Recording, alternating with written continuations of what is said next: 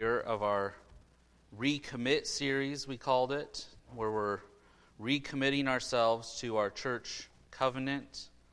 We've looked through the first two portions of the covenant, and we're going to look at our third portion today. Let's go ahead and pray as we jump into it this morning.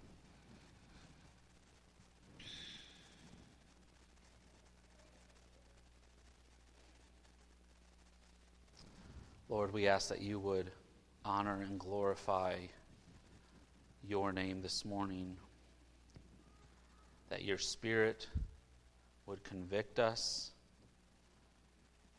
that he would refresh us, that he would transform us more into who you call us to be as your people in this world. May our eyes fix on Jesus and the gospel, the good news that saves us, that brings us together, and that is our hope every day now and for all eternity. The hope that Jesus paid it all. Help us this morning to understand your word and to live by it. We ask all this in Jesus' name. Amen.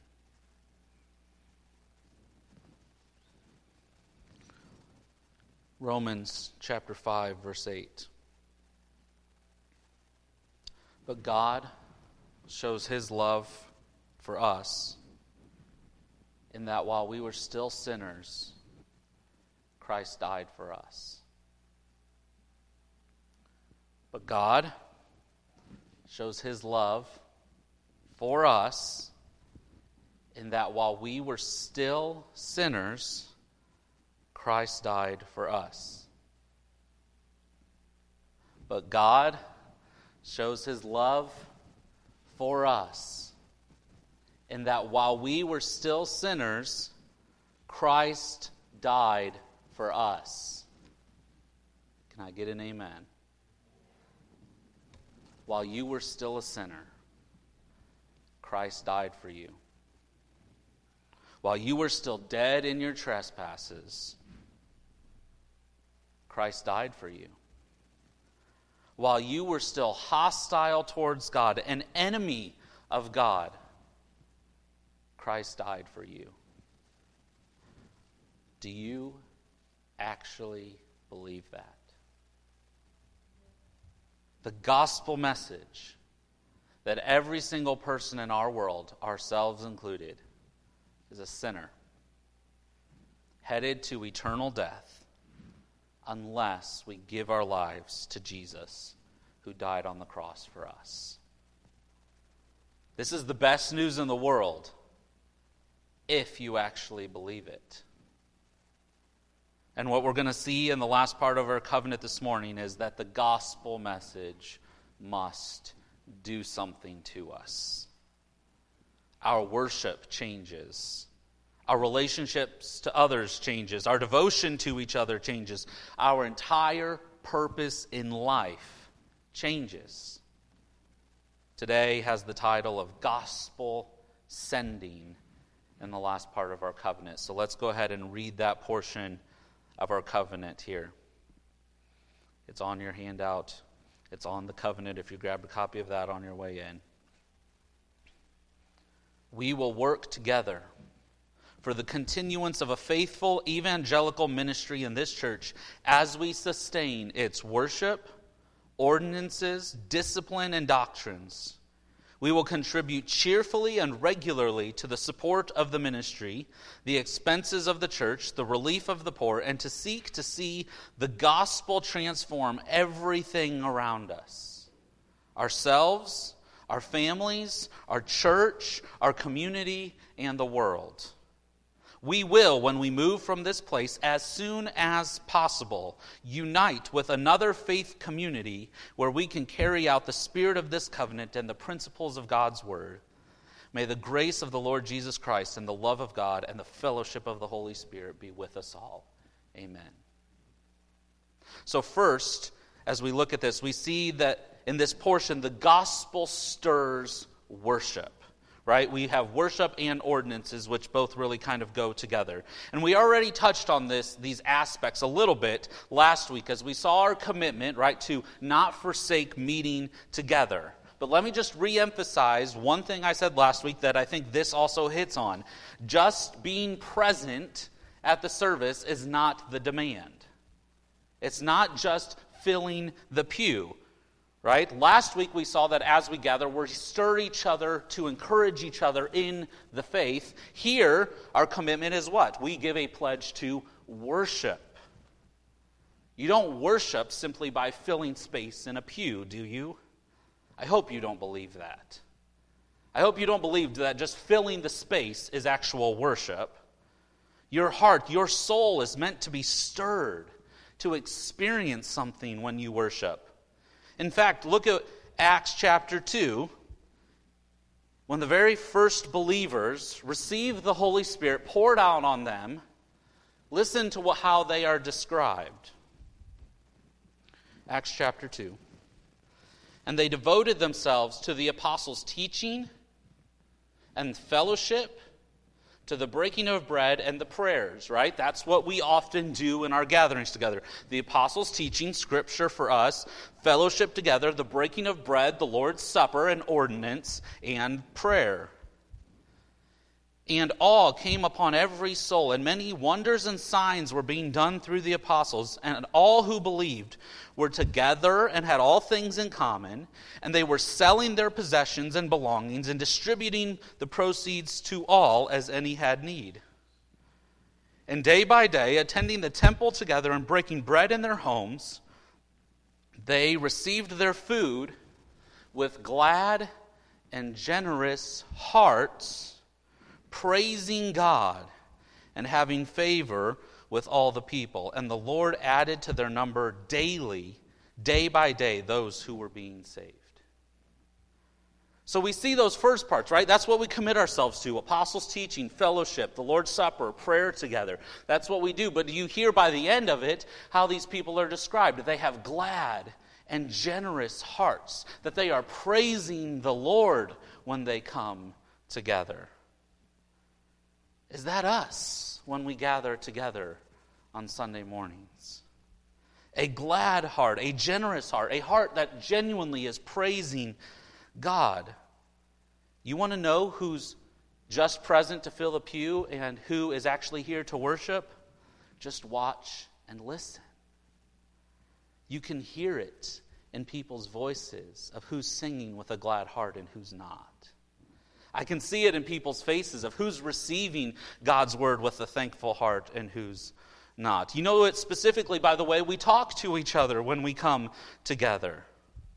How much we actually encourage each other to set our minds on heavenly things rather than earthly treasures. My friends, I'm far less concerned with how many pews are filled and far more concerned with how spirit-filled the people are who are in the pews. Jesus took 12 and began the evangelization of the entire world. What do you think God could do with 20 people in this church genuinely worshiping Him? What do you think He could do in VV, Indiana with 20 of us if He could spread the gospel to the whole world beginning with 12? So the gospel stirs us to worship, which we see specifically in the ordinances, right? In baptism and in the Lord's Supper are our two ordinances that we do. But then we turn to the next two on the list. Doctrine and disciplines. Discipline and doctrines. So first we commit to sustaining our worship together, to have glad hearts that are genuinely praising God when we come together. But now we see the gospel doesn't just stir worship, the gospel exposes. Now we have seen in past parts of our covenant, right, that the gospel is meant to bring unity, right? Unity among believers. We have more in common as believers than we do with any other person in this world. But we also have to realize that the gospel creates a dividing line between believers and unbelievers. There's a line in the sand of who does believe and who does not believe. There are certain truths, certain doctrines of the faith that are non-negotiables. You cannot disagree with certain truths and still be a Christian. To deny that Jesus is the way, the truth, and the life, John 14:6, is to reject God himself. Even John himself in his letter 1 John says anybody who does so is actually an antichrist. Not the antichrist, little a antichrist.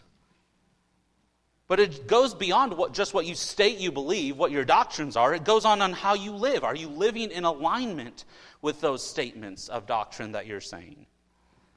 To fail to live by this results in what we call church discipline.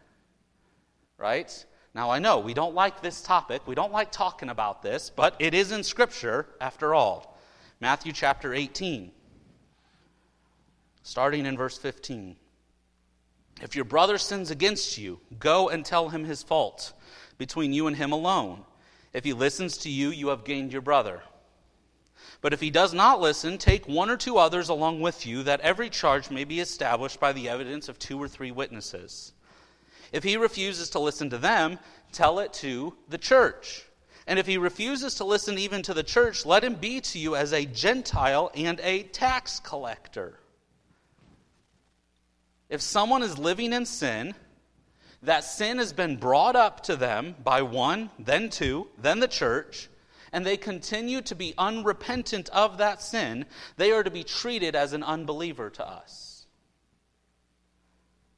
Now you say, that sounds harsh, doesn't it?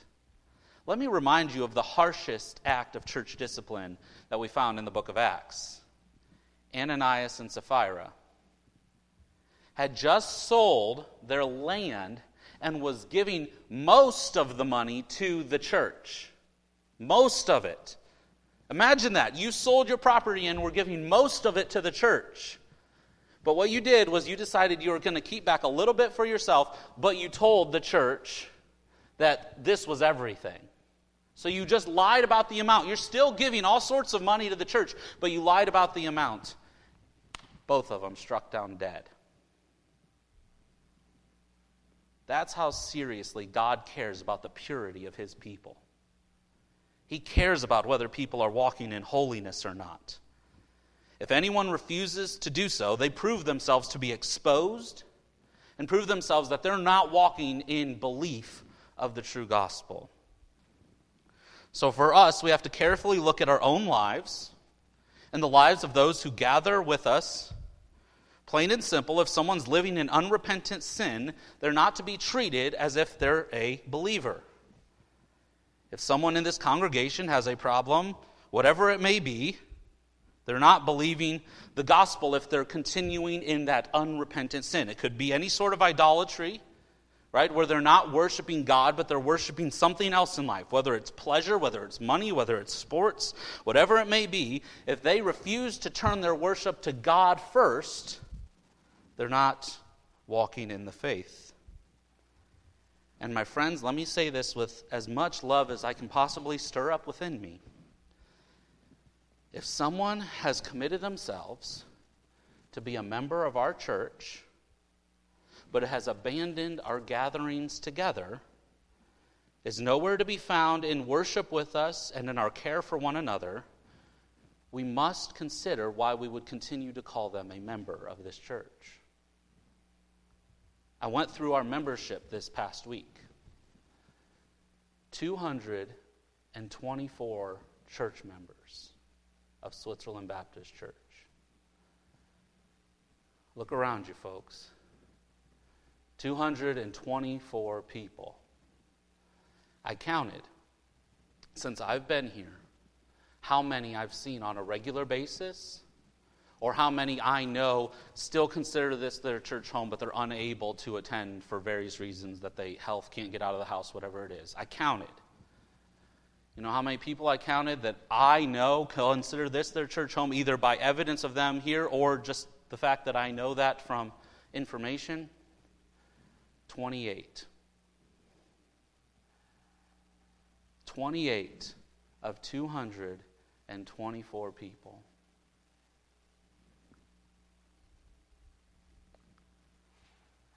who have broken already just one statement in our church covenant and said, they signed, we will not forsake the assembling together. And they've done so. So I think the process goes like this. We contact those who haven't been here. As many as we can, right? I know that information may have changed and we don't have it, but as many as we can, we contact and ask them if they would recommit themselves to this covenant like we're doing right now. If they sign it, we keep them as members, knowing we're expected to be held accountable by this covenant. There's an expectation that people are actually going to live by it. If they don't sign it, we have to ask, what are they really committed to? Are they really committed to this church and this church's covenant, right? If they're not going to sign it because they're attending another church, they shouldn't be members of our church anyway, right? They should become members of that church. But if they're not attending church at all, now we have to start to say, this is a willing neglect to live according to the covenant that they made with us. We have to start looking at people like that as, in the parable of the four soils, as the thorny soil, where they receive the message and they join together, but then eventually the cares of the world start to choke it out and they start to now abandon us for the cares of the world. And let me just add one more thing. If anyone here is a member and you're hearing this church covenant being taught and you think it's too hard for you to commit yourself to, please consider asking to be removed from the membership. If you think you're not going to actually live up to this and commit yourself to this, or like the announcement that's in the bulletin, we came together and decided it probably would be a good idea for anybody who is a member that wants to sign this and renew their membership to have heard all three of these messages. That's probably a good idea to hear our biblical basis for everything in our covenant. If that is too much to ask of someone who's on our membership list, just to listen to the three messages about the covenant, then how committed are you really to living by the covenant? At least all of us deserve to have the clarity of knowing who's in it with us here, don't we? We all should at least have that clarity. Who's committed to this? And I get it. It can be a hard thing, right? Seems like we're creating division, doesn't it? Matthew chapter 10. Listen to the words of Jesus. Do not think that I have come to bring peace to the earth. I have not come to bring peace, but a sword. For I have come to set a man against his father, and a daughter against her mother, and a daughter-in-law against her mother-in-law. And a person's enemies will be those of his own household. Whoever loves father or mother more than me is not worthy of me. And whoever loves son or daughter more than me is not worthy of me. And whoever does not take his cross and follow me is not worthy of me. Whoever finds his life will lose it, and whoever loses his life for my sake will find it. A sword, division between those who live for Christ and those who don't. I get it. Some of you may have relatives on this membership list.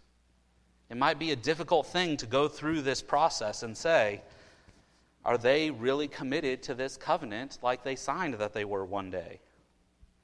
But based on the words we just read from Jesus, if you're more worried about your relative's status on this membership list than you are about how they're actually living by a biblical standard or not, we have a problem. Being on this membership list doesn't save them, right? Membership doesn't save somebody, although everybody that's saved should be a member of a church somewhere. So the gospel exposes those who truly believe and those who don't, whether it be by the doctrines they believe or by the way they live in the process of discipline. From there, we see our covenant state this: we will contribute cheerfully and regularly to the support of the ministry. The gospel stirs generosity. Notice first, though, it states the attitude, right? Straight from Scripture, God loves a cheerful giver. not someone who does so with reluctance, not someone who feels under compulsion to give. But it also states the timing of it, that this will be done regularly. Not you're going to give cheerfully once a year or whenever you feel like you can spare some change. It's a consistent thing. And it's all for the support of the ministry. So just take this as a reminder. Your giving to this church body is a clue, a hint, an indicator of how valuable you find this church to be. How devoted you are to this church. And I'm not saying the amount of money you give determines how devoted you are. That's not what I'm saying. Because there's simply people in life who make more money than others. Plain and simple. There can be plenty of people who give lots of money to churches who are not following how they're supposed to give. I'm saying your consistency and your attitude in your giving to this church is an indicator of what you really believe about this church. And it supports the ministry in two capacities we see there at first. It supports the expenses of the church and the relief of the poor. So first, it supports the inner workings of the church, right? Churches have expenses to keep things running. We try to keep those limited and as much in check as we possibly can, especially our trustees and deacons do a great job at that. But we do have upkeep for this beautiful building that we have, right? We have a boiler that has to be serviced and now has to be flushed by our trustees/deacons on a regular basis. We have utility bills to keep things cool or warm depending on the season that we're in. You support having a pastor who attempts, not perfectly by any means, but attempts to lead our church in worship, in caring for one another, in growth of our spiritual lives, and in reaching the people in the world around us.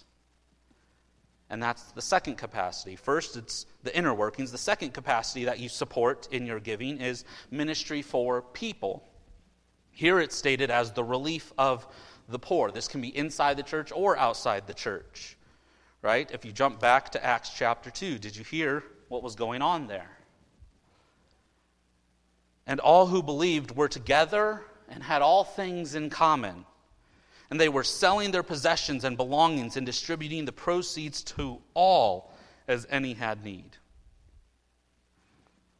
Basically, the commitment here, nobody in this church as a member goes hungry unless we all go hungry.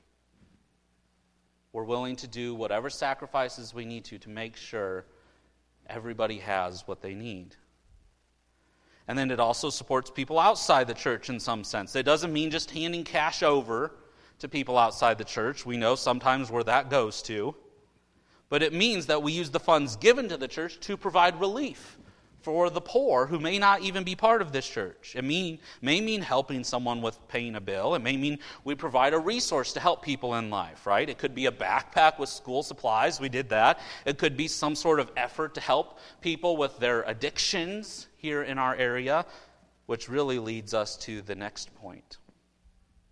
If you look at the final statement of that first paragraph, we support the ministry of the church to see the gospel transform everything around us.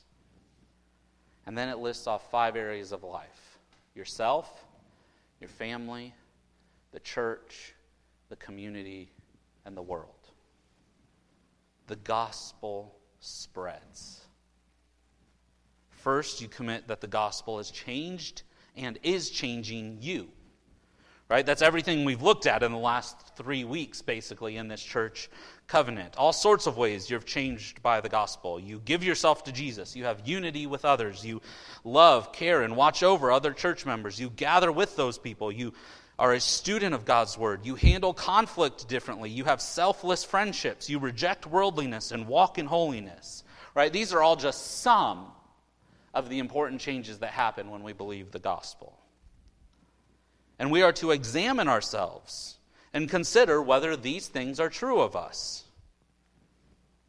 Look at what is said in 2 Corinthians chapter 13, verse 5. Pretty straightforward. Examine yourselves to see whether you are in the faith. Test yourselves. Or do you not realize this about yourselves, that Jesus Christ is in you, unless indeed you fail to meet the test? So we are to examine ourselves. Is Jesus Christ in me? Have I really believed the gospel? Are these changes that we see in the covenant true of me? Examine yourself to see if you are in the faith. But then take it to the next step, right? This gospel should not just change you, it should change your family, the next kind of extension of yourself. It should change the kind of husband, wife, mom, dad, son, daughter that you are. Husbands, love your wives as Christ loved the church and gave himself up for her. Children, obey your parents in the Lord, for this is right. Wives, submit, trust your husbands as is fitting in the Lord. Fathers, don't provoke your children to anger, lest they become discouraged. Or take Deuteronomy chapter 6, starting in verse 4, and hear this. Hear, O Israel, the Lord our God, the Lord is one. You shall love the Lord your God with all your heart, and with all your soul, and with all your might. And these words that I command you today shall be on your heart. You shall teach them diligently to your children, and shall talk of them when you sit down in your house, and when you walk by the way, and when you lie down, and when you rise. You shall bind them as a sign on your hand, and they shall be as frontlets between your eyes. You shall write them on the doorposts of your house and on your gates. Now somebody, please tell me what part of your life was not included by that? What part of your family home life was not included there? It means everything. Wherever you go, on the inside or the outside of your home, the truths of God should be the foundation of everything. It must be placed first and foremost in our families. If the gospel doesn't spread from you just to the extension of your family, how good of news is it really to you? If you can't even talk about it with your own family members, is it really that good of news? Next step is the church. We're not going to spend time on that because that's been the entire covenant, right? The entire covenant is talking about how we operate and interact with each other as those who have been changed by the gospel. So then we move into the final two words, which are really the extension outside of our church body, the community and the world around us. If the gospel fails to reach those around us who don't believe the gospel, we've missed what it means to be disciples. Let's go to the text that I put there as kind of our main text for the day. We'll camp out here the rest of our time. 2 Corinthians chapter 5. And just look at verse 21. We have the gospel message right here in verse 21. For our sake, he made him who knew no sin to be sin, so that in him we might become the righteousness of God. There's the gospel message, right? Jesus, who knew no sin, was made to be sin, so that through him we who have sin can become or receive Christ's righteousness, and thus be reconciled to God.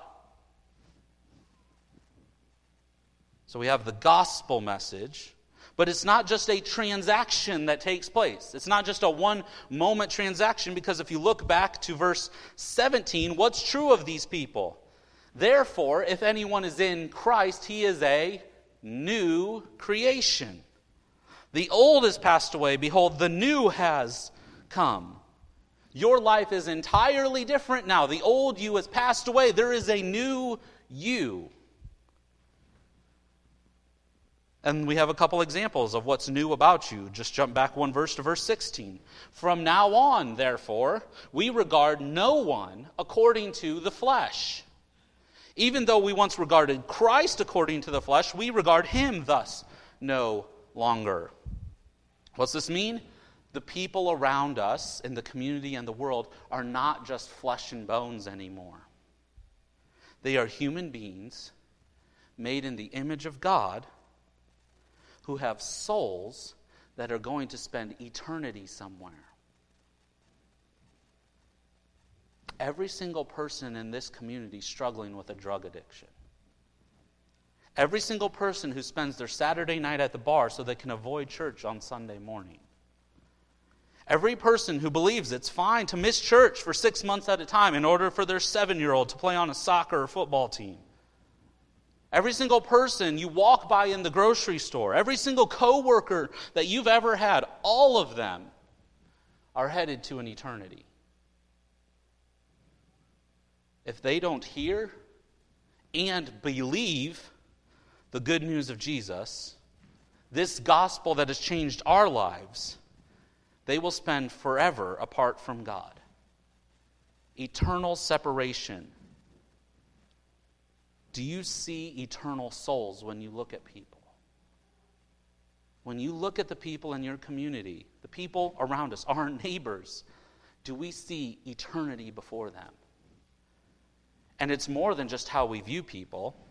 It's what we're motivated by when we interact with people. Jump back to verse 14 real quick of this. Just the first part. For the love of Christ controls us. You don't belong to yourself anymore if you've believed this gospel. You are controlled by the love of Jesus now. If we're not sharing the gospel with the community around us, it's because we're not being controlled by the love of Christ. Think about it. Why don't you share the gospel with certain people in your life? Is it because you don't really think about their souls? You don't really see eternity when you look at these people? So in some sense, you're indifferent or calloused to the reality of eternity of these people around you? That's a sad place to be. I'm a Christian who doesn't think about eternity. Or is it the flip side, and maybe you care too much what these people think about you? Not that you care too much about their soul, but you care too much about their opinion. You fear their rejection of you. You fear the loss of your relationship with them. Truth is, whether it's indifference or caring too much about their opinion, neither one of these are driven by love. At least not the love of Christ. If you truly believe the gospel, you believe the best way to love others is that they will believe the gospel. No matter how hard it gets. And church, let me tell you, it's going to be hard. I promise you that. Jesus promised you that. People will reject you. People will abandon you. People will hate you. I just heard of a church this week in Indiana that has a huge, massive biblical counseling ministry. That their city is trying to pass an ordinance that if they sit down with any minor and share what biblical sexuality actually is, they're fined $1,000 a day. And that's to any unlicensed person sharing the view of Scripture. That's not just biblical counselors and pastors anymore. That's even these kids' own parents. If this ordinance passes, a parent could be fined $1,000 a day for sharing a biblical view of sexuality with their own minor children. Even if the parents want it to be shared with them, even if the parents share it themselves, they can be fined for opening up their Bibles before their children and reading certain verses. My friends, if we're too scared to share the gospel with people around us because the worst thing that might happen is people think we're awkward and they walk away from us, what are we going to do if it gets worse? What are we going to do if it becomes now illegal to share the gospel with people around us? What would we do if it became illegal for us to gather together? I'm not saying it's going to happen, but if it did, what would we do? Are we going to be like the rocky soil in that parable? Where it starts to grow but it has no roots, so when persecution comes, it withers away and dies? No, we need to be driven by the love of Christ for the people around us, so that then we will fulfill verse 20. Therefore, we are ambassadors for Christ. God making his appeal through us. We implore you on behalf of Christ, be reconciled to God. God makes his appeal to others through us who have already believed the gospel. We should be calling out for others to be reconciled to God. Listen, my friends, let me just ask the question. If not you, then who? If you're not the ambassadors for Christ in this community, then who is? Do you think that those who are struggling with drugs are going to have some sort of random revelation about believing in Jesus when they're strung out one day? Do you think your neighbor who thinks that they're a good person but they don't really trust in Jesus is just going to randomly have a dream one night saying that he needs to believe in Jesus? Or even these people who claim to be Christians, but they say, I'm going to be a Christian, but I'm going to avoid any gathering together of Christians. Are we going to allow them to continue to walk in the delusion that Christ doesn't demand everything from them? Right? Take up your cross and follow me. That's everything. We are his ambassadors in this world. He has chosen his church, those of us who believe the gospel, to be the witnesses, the ones calling out from the rooftops for others to give themselves to Jesus. And my friends, let me tell you, this is the only hope for our church. We have to go to those who are walking in unbelief and beckon them to be reconciled to God. This is what Christians do. In fact, if you remember last week, I had a prayer request that we had shared that Sadie was going through the process of hearing the gospel over and over, and we had kind of left it in her court, kind of, let her ask questions as she feels, and hopefully she begins to understand. Well, I think it was last Sunday night after church that evening, she said she was ready to give her burden of sin to Jesus on the cross. And we said, go, fine, do it. And so she went over in the little corner of the playroom and she looked up and she prayed to God that Jesus would take her burden of sin. And she came back and said that it happened. And we're praising God, but then we're also like, she's 4, so like we're waiting to see, evidence of fruit. But let me tell you something, church. I saw evidence of fruit immediately, because you know what she did? Can I go tell Albert he needs to trust in Jesus? Can I go ask Albert if he'll give his burden of sin to Jesus? Oh, church, no wonder Jesus says our faith must be like that of a child. When's the last time we acted that way? When's the last time that we saw somebody with eternity before them and knew they haven't trusted in Jesus and said, can I go tell them about that? Goodness. If we don't seek the salvation of other people in the community around us, then what are we really doing here? Are we just going to huddle together here and look around? Are we just going to huddle together and say, we're just going to wait out till we pass away? We're just going to wait out together here on Sunday mornings, gather together, give our worship, but not really worry about the people around us. Is that what kind of church we're going to be? That's not the church I want. I can tell you it's not the church that Jesus wants, and I sure hope it's not the church that you want. We can't just sit here and say, our hope relies on people who once signed this covenant, who have been gone for years now, that one day they'll come back. That's not our hope, church. Amen? That is not our hope. Our hope is in the fact that we have people around us, this community filled with people who haven't trusted in Jesus, who don't even claim to trust in Jesus. And they need to know the gospel message. We must, not should, not will one day, not well as long as this happens, we must take the gospel to the community around us. If we decide we're not going to, well, I don't know what we call ourselves anymore. But it's sure not a church. At least not a church of Jesus. The gospel must spread. And then the last point here of your second paragraph, just that one kind of sentence, the gospel perseveres. And we've already discussed the reality of this. You commit yourself that if you ever leave this faith community, remember, there's people out there on our 224 member list that have committed to this. If you ever leave this faith community, you will, as soon as possible, find another one to unite with. Specifically one where you can carry out the same spirit of what you see in this covenant and that lives by the principles of God's word. If the gospel has truly saved you, you will endure to the end. you will walk by this faith to the very end.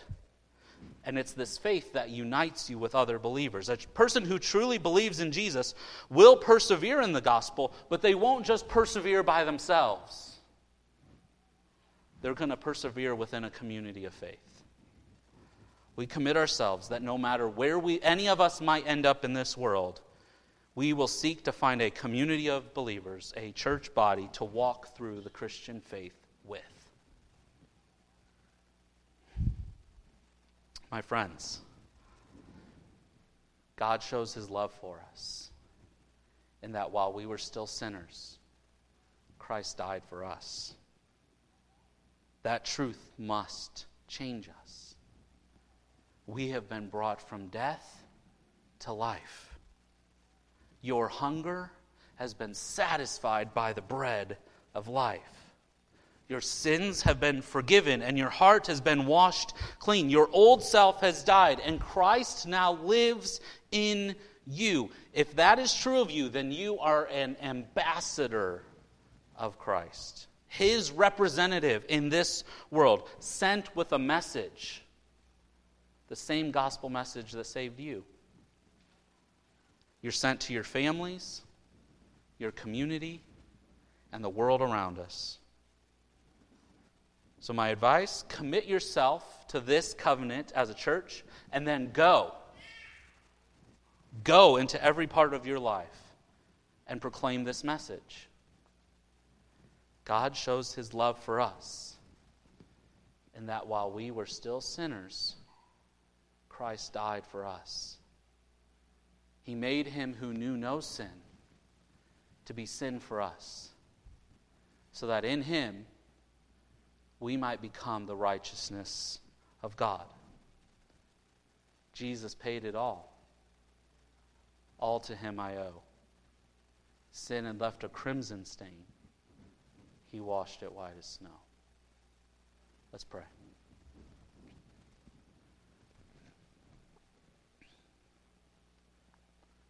Father, may we not be content for one more second to live our lives in just the comfort of gathering together, but never sharing this message with the people around us. Spirit, change our hearts, our minds, that we see every single person in our life from this point on as someone with an eternity before them. Spirit, motivate our hearts by the love of Christ in us. That we would recognize the most loving thing we can do to people, either who we know don't believe or people who claim to believe but aren't living by it. The most loving thing we can do is call them to faith and repentance in Jesus. Call them as a sinner to trust in the one who knew no sin but became sin for them. Help us. Change us. Motivate us. Father, do whatever you need to do in the hearts of each one of us here that we might take this gospel to every part of the community around us. Help us see ourselves as ambassadors for you. We ask all these things in Jesus' name. Amen. As they come up to sing our final song, plain and simple song here. Jesus saves. The gospel message, isn't it? And I hope that rings true in each one of our hearts as we leave this place. That we're not just convinced that because Jesus saved that he deserves our worship on Sunday mornings, but he deserves that message to be proclaimed to every single person in our lives. Jesus saves. Amen. Let's sing together.